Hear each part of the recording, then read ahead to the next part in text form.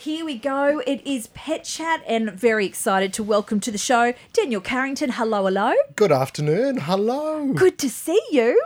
Thank you very much. So lovely to work on this shift with you, this particular shift, I after many, many years of working together. I know. It's been 10 years. Well, you've been here the whole time for yes, Pet Chat, I haven't have. you? Yes. And Dr. Kimberly Earle, you've actually come in to have some morning tea with me. So you've been keeping me company for the last hour or so, which has been lovely. Yeah, it's been fantastic. I'm going to be very sad to see you go as well. But look, it's not the last Pet Chat. Don't you worry about that. It will be back next week, and you'll have Mark. You know, at Christmas he's going to play you the barking dogs. That's his favourite thing. So I mean, that's the silver lining. The silver lining. Of course, we're here to take your calls, 49216216. Jenny, what will we be chatting about today if there's time? We'll talk to Sue Barker from Dog Rescue Newcastle. We love Sue. And in regards to the amount of dogs that they need help to rescue and rehome. Okay. And the issues there, why they've got so many. And Kimberly, anything that you're seeing at the moment? We'll probably just touch on ways to keep your furry friends happy in this wet weather. I've been worried about the furry friends in this weather. Let's go to Robin. You're in Newcastle. Robin, you've got a question today for Dr. Kimberly Earle. I have, thanks, Sarah. I have a rescue ragdoll cat, and he's the most beautiful cat. He's perfect except for one thing he does, and he likes to wee on the tiles in the kitchen. Okay. And is there something and he hasn't got a UTI, I've got been down that road with him.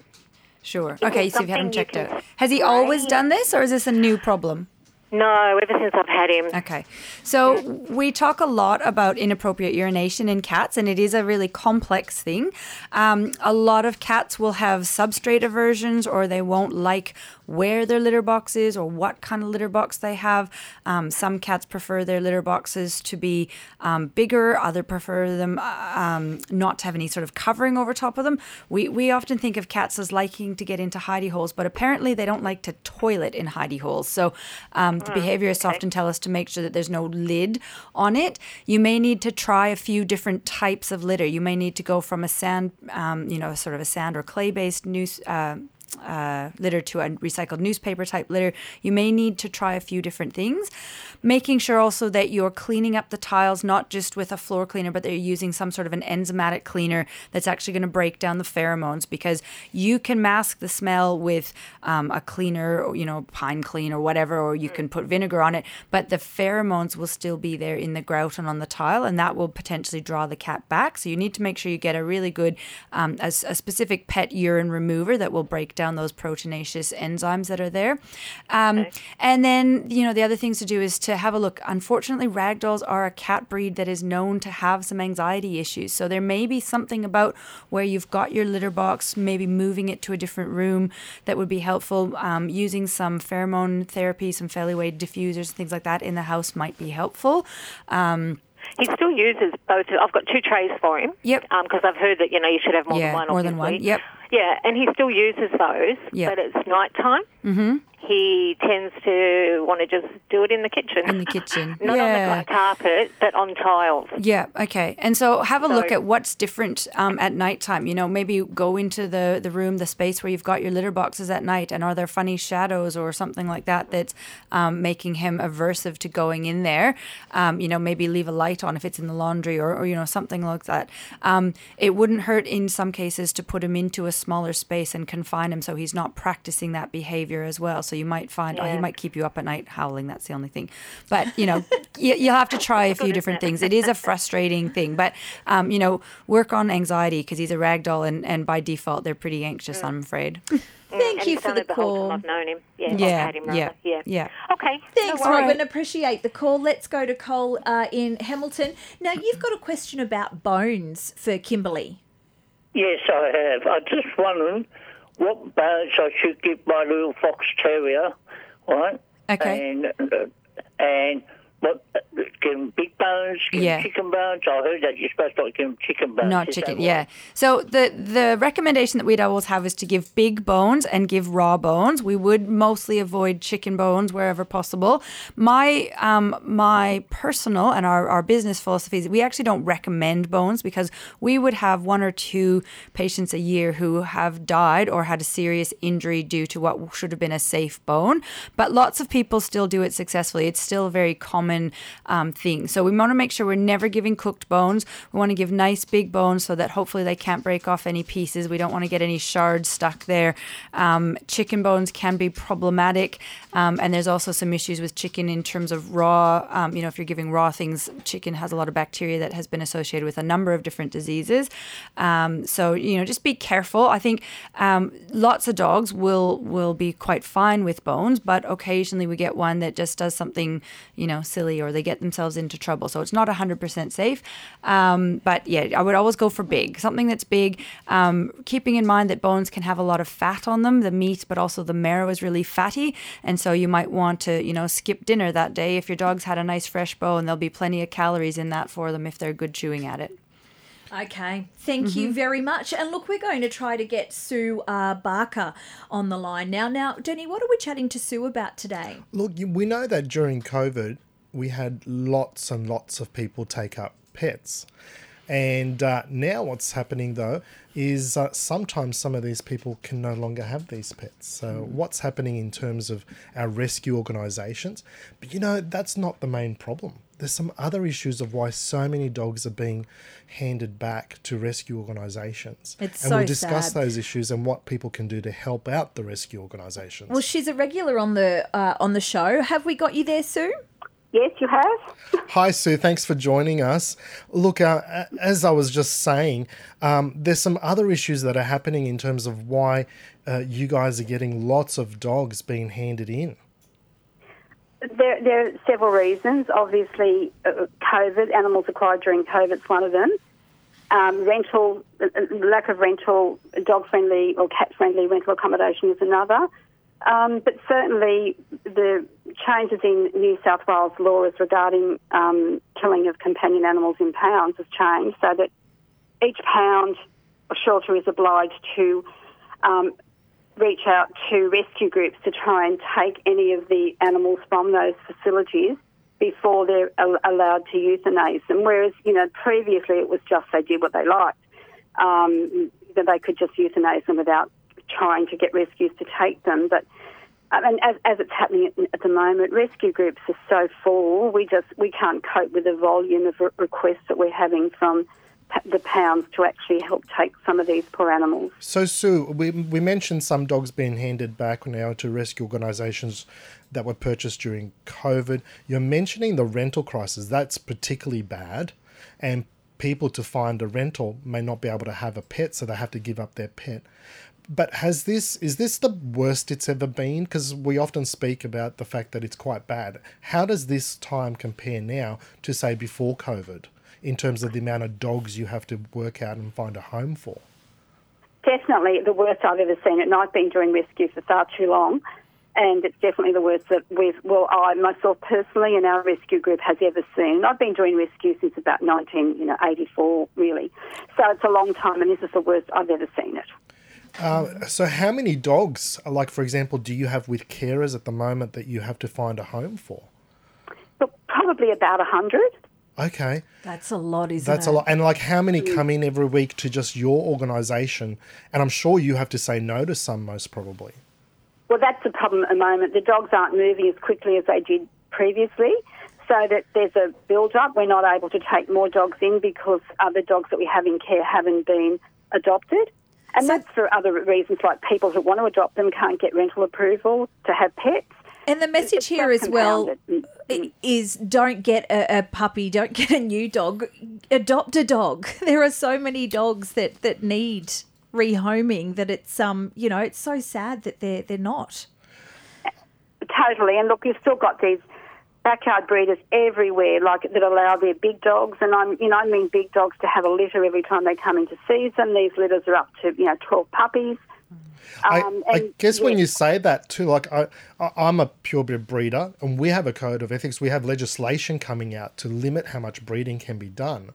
And so there's been all this legislation come through and theoretically we should be having less dogs out there, but it doesn't seem to be the case. As you say, there's a lot of people who are not governed by a code of ethics, who are not governed by legislation, that are just breeding their dogs. That's what's happening.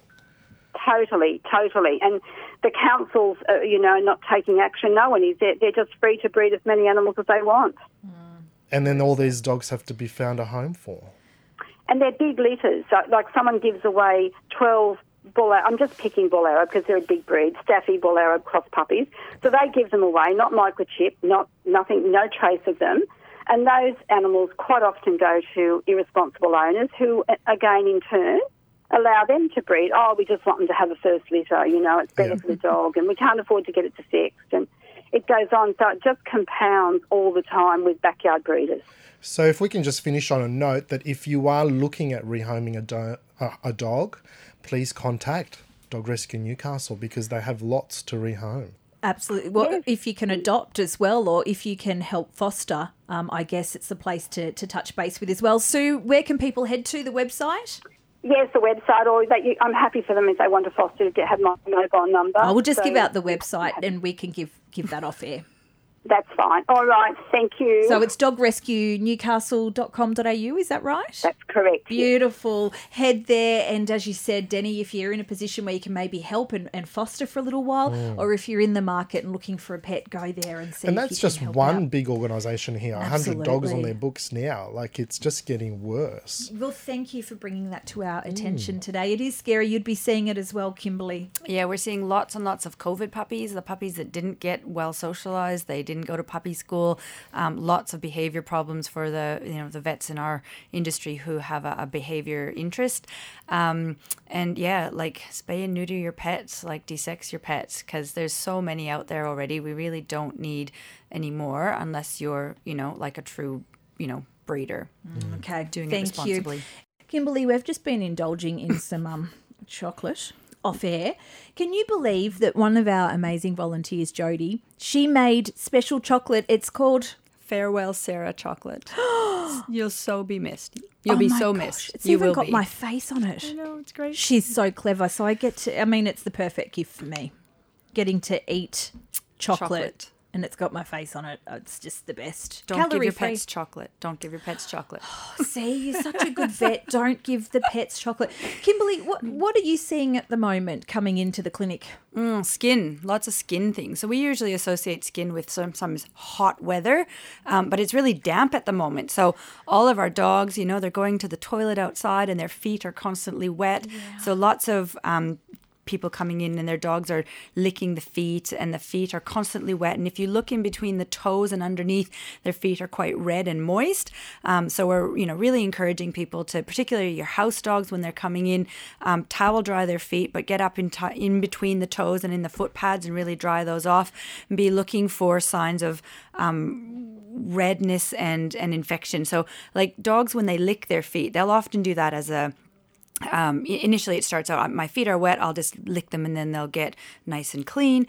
But the bacteria from their mouth seeds an infection into the skin, and then bacteria love warm, moist environments. So you can get a really sore feet, either from bacteria or from yeast there.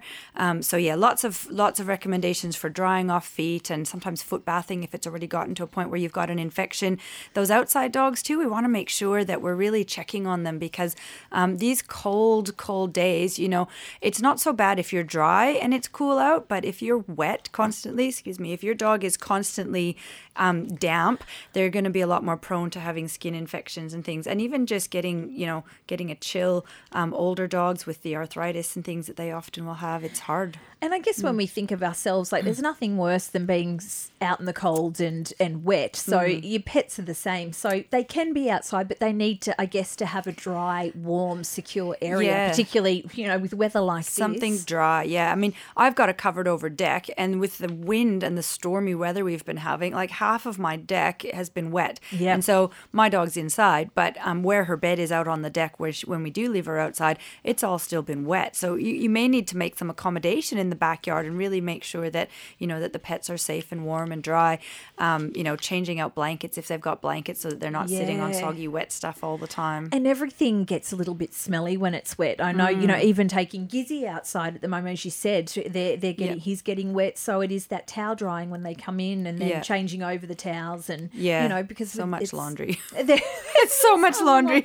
There is a lot of laundry, but there's just nothing worse when they're constantly wet and, as you said, getting the skin conditions as well. So we want to stay on top of that. Yeah, and like grooming your pets, like if they're wet, it's really hard to brush them out, right? So this is the time when a lot of them will potentially develop hot spots because they've got to tangle a mat of fur. You know how when matted fur gets wet, it actually tightens down on them too. Yeah. So paying really close attention. Hopefully in the next few days we'll get some dry periods, and I'd really encourage everyone to go out and spend a bit of time with their pet and check them over and make sure that they don't have any problems, and groom out their fur and change their beds and just make sure that they're really comfortable.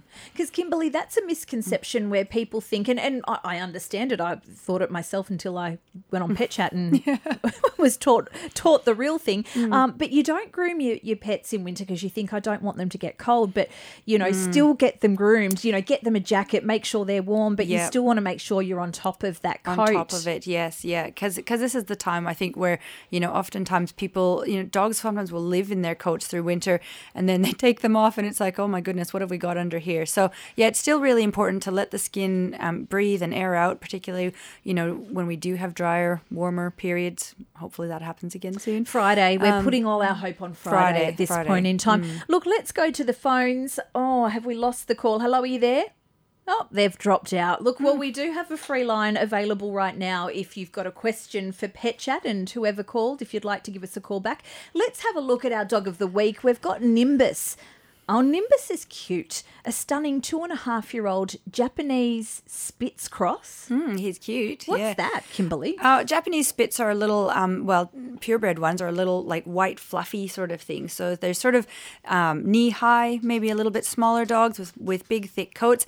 This little guy looks like he's got some terrier in it. He's a bit white and sort of wiry looking, but he's a nice, small-looking dog, nice and young. Okay. Well, look, apparently Nimbus is a stunning little girl. Oh. So if you would like a special little lady, come and have a look at Nimbus. So a little timid to begin with, but she's a little ball of glorious cuddles and will soon be snuggling in with you and aiming for all of the loving pats and reassurance she can manage. She does look like she loves a little cuddle. It should be easy to spoil. She would be easy to spoil. So if you're interested, she can be a little bit picky. So she needs to have a really good home because she is timid and she will find a lot of things overwhelming initially to begin with. So I guess you'd need a little bit of patience in this situation too, Kimberly. Absolutely. Yeah, it looks like she's, they're recommending her for a quiet environment. So, probably not a household with rambunctious children, maybe some older teenagers or an older couple who's just looking to add a little bit of a companion. Dogs are fantastic. For people of retirement age, you get a little dog and gives you something to get you out of the house and go for a walk when the weather's not pouring. But yeah, she looks really lovely. It says she's well trained. She knows how to sit and come and drop and do all those sorts of things. So she'll be a perfect companion for someone. Yeah. If you're interested, please head to our Dog of the Week at 2NURFM.com.au. Welcome to the show. We've got Mal in Cardiff. You've got a question for Kimberly today about kennel cough. Yeah, I just wanted to know how long it lasts, roughly. Oh, right. So, kennel cough's an interesting one. So kennel cough is the name that we give to the general upper respiratory tract infection that dogs get. We can vaccinate against kennel cough, but we're vaccinating against sort of 2 out of probably 8 or 9 different upper respiratory organisms that they can get. But for the most part, they are the most common ones that dogs tend to run into. So if you have a vaccinated dog and they come in contact with kennel cough and develop signs, they're likely to get over those signs within about 7 days, maybe up to 10 days, and they're usually pretty mild.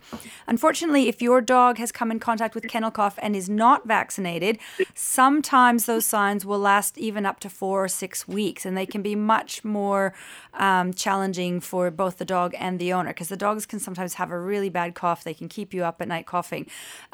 We often do put these guys onto some antibiotics if they're seen by a veterinarian, and that can help, and it can also help with the shedding of some of the organisms.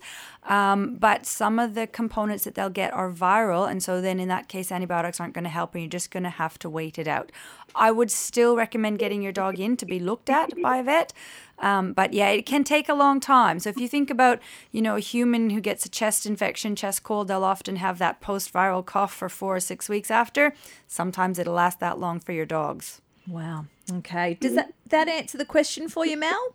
Yeah, sort of. Yeah. Well, I think she actually caught it at the vet. At the vet, okay. At the vet, Yeah.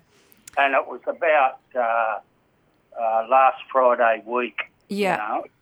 She's had the cough. That's when I took her to the vet. Right. She was coughing when you took her? No. Oh. No. She only started the next day. Oh, right. That. Yeah.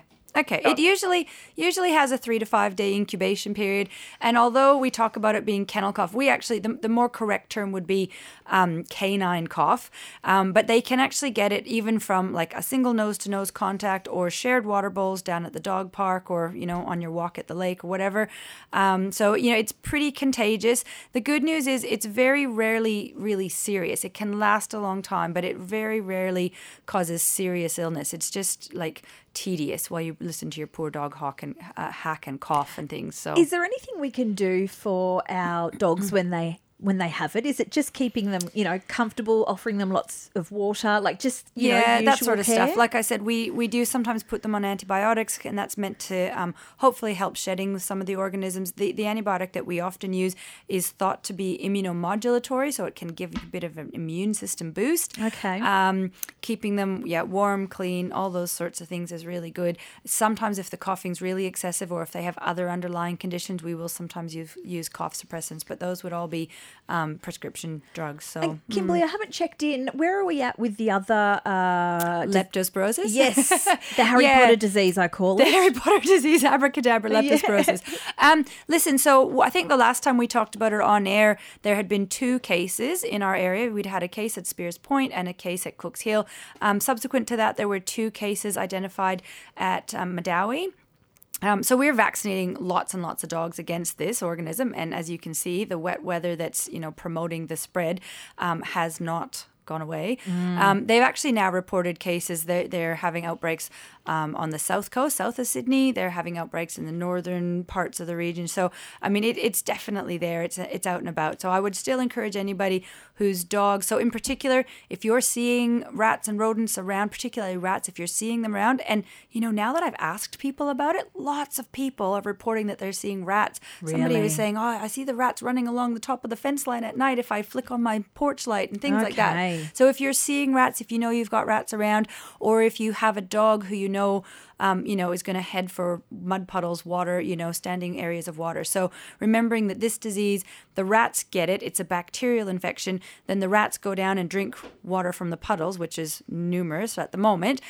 They urinate while they're there drinking. And then your dog runs through with its mouth wide open because puddles are super fun if you're a dog. And that's how your dog is going to likely come in contact with it. And this is a disease that has a really high case fatality rate. So they're talking about 85 to 88% of dogs who get it will die. So it's really high. Is that unvaccinated dogs? Yes. Yeah, Okay. unvaccinated dogs. And the other thing to be keeping in mind, it's a zoonotic disease. That means it's a disease that your dog can pass to you. The case, I don't know what the case fatality rate in humans is. It's not that high, but it causes a lot of miscarriage. So, we've got lots of people who are out and about walking their dogs come in contact with it. Potentially they can bring it home to their family members. So, the vaccine we talked about before, it's not a new vaccine. It's nothing fancy. It's been around a long time. It's proven to be effective. not 100% effective because we know, and certainly some of the outbreaks further afield have been different strains of leptospirosis. So there's something like 11 different strains, and there's not super good cross protection of our vaccine if it's one of those more outlandish strains. But the strain that is in the vaccine has been the most commonly one picked up still. So it's absolutely still worthwhile doing. Get into your local vet if your dog hasn't had a vaccine for leptospirosis. And Kimberly, would that be something that might go into the normal vaccinations that we do annually? Absolutely. It will start being just a regular one? Absolutely. And even before this outbreak, I would get puppies that were from breeders that were a bit further out west, and those puppies were often coming to us with a lepto as part of their original puppy series. So that wasn't uncommon for us to see because, out where cattle properties and stuff, there's leptospirosis associated with cattle and things as well. So, so there. a little whoops. Anyway, so it wasn't uncommon, and I think certainly in our practice, it's highly likely that we're going to keep it as part of our sort of standard vaccine protocol. So where we used to talk about dogs getting a C3 or a C5, they're now going to probably be getting a C7. Okay, that's interesting. And I didn't realise that the rain exacerbates this issue. Yeah. I mean, no wonder that it's there at the moment. That's right. Because it's just been insane. So is that because there is more water, more puddles? Totally, yeah. Right. So I think, if we had a typical summer where we had nice dry patches and stuff, you're not going to have the standing rain, but the standing water, the stagnant water is where this disease is really spread. So it's just a multitude of factors. The climatic conditions, the fact that the rodents are all doing pretty well at the moment, that has led to the fact that we're now seeing outbreaks. So our rodent's certainly doing well. She's tucked up in a bed with blankets these days. But I thought it might be getting too cold for the rodents, but no, they're still out and about. I wanted to ask about ticks as well. Are you still seeing ticks? Because we hear that it's all year round. Are they still happening? So luckily in our practice, we haven't seen many ticks lately, but they are around. In the Newcastle area, we see ticks occasionally all year round, every single month of the year. I think the thing that's probably saving us at the moment is that maybe some dogs aren't getting as many walks and bushwalks and stuff as they were previously, because who wants to be walking a dog in this weather? Yeah. Poor dogs. My poor dog. How do you look after your pets when you can't take them out to exercise? Got any tips of what we can do? Throw a ball up and down the hallway? Ball. Yeah, I mean, we're doing some of that. You just got to watch out slippery floors. I'm constantly having this battle with my daughter who wants to run up and down the hallway, and we've got really slippery tiles in our house, and I'm like, stop making the dog run. She's going to do her hips in. But yeah, absolutely. When you can, take the opportunity to get them out for a walk, even if you've only got a 10-minute, break in the rain, try to take them out, throw a ball in the backyard. If you're braver than me, just suck it up and put on some rain gear. And the dogs don't actually care about the rain most of the time. That's us humans being wimpy. So they'll like it. But it's amazing when you do finally push yourself to get outside, because it's not inviting. You look out and you go, no, but just getting that fresh air. It's actually quite good. It's quite exhilarating, isn't it? Yeah. For the animals and you. I always find, and that's only going down the end of the street to see Pam and Ken. So imagine if I actually did a block, I'd be beside myself. Yeah. Just put on some good gum boots or some shoes that you can get wet, and be prepared to change your clothes when you come back and bath your dog. Yeah, that's right. Make sure you dry them. Yes, yeah. We had a puppy play date on Saturday, and it was pretty wet and muddy in the backyard. And the dogs had a great time. It just takes a bit of work afterwards. You got to bathe them and get the mud off if they're house dogs. And yeah, I did the same thing, but it was with the kids. So there you go. Look, Kimberly, we're just about running out of time. We haven't said hello to your mum yet. No, she's on air listening. She saw me sitting here keeping you company in the studio, so she's going to miss listening to you too, Sarah, as am I. Oh, thank you. Well, look, thank you for making my last pet chat, not your last pet chat, very special. It's been such a pleasure. But you will be back, Kimberly. Are you back in a fortnight? I'm back on the 27th. I think David's going to be here for the next couple of weeks, then I'm back on the 27th. Okay, and look, of course, you can always email those questions in as well, because I do send them. It's really good, actually. It is fantastic, and you can do that by going to 2NURFM.com.au, click on Pet Chat, and there's a link there where you can pop in your questions, because we know you might be a little bit busy around lunchtime. We understand that. Kimberly, thank you. I will miss you. Take Sarah chocolate, okay? I will. It's very delicious. It is. I might have a little bit more. I need it. It's emotional.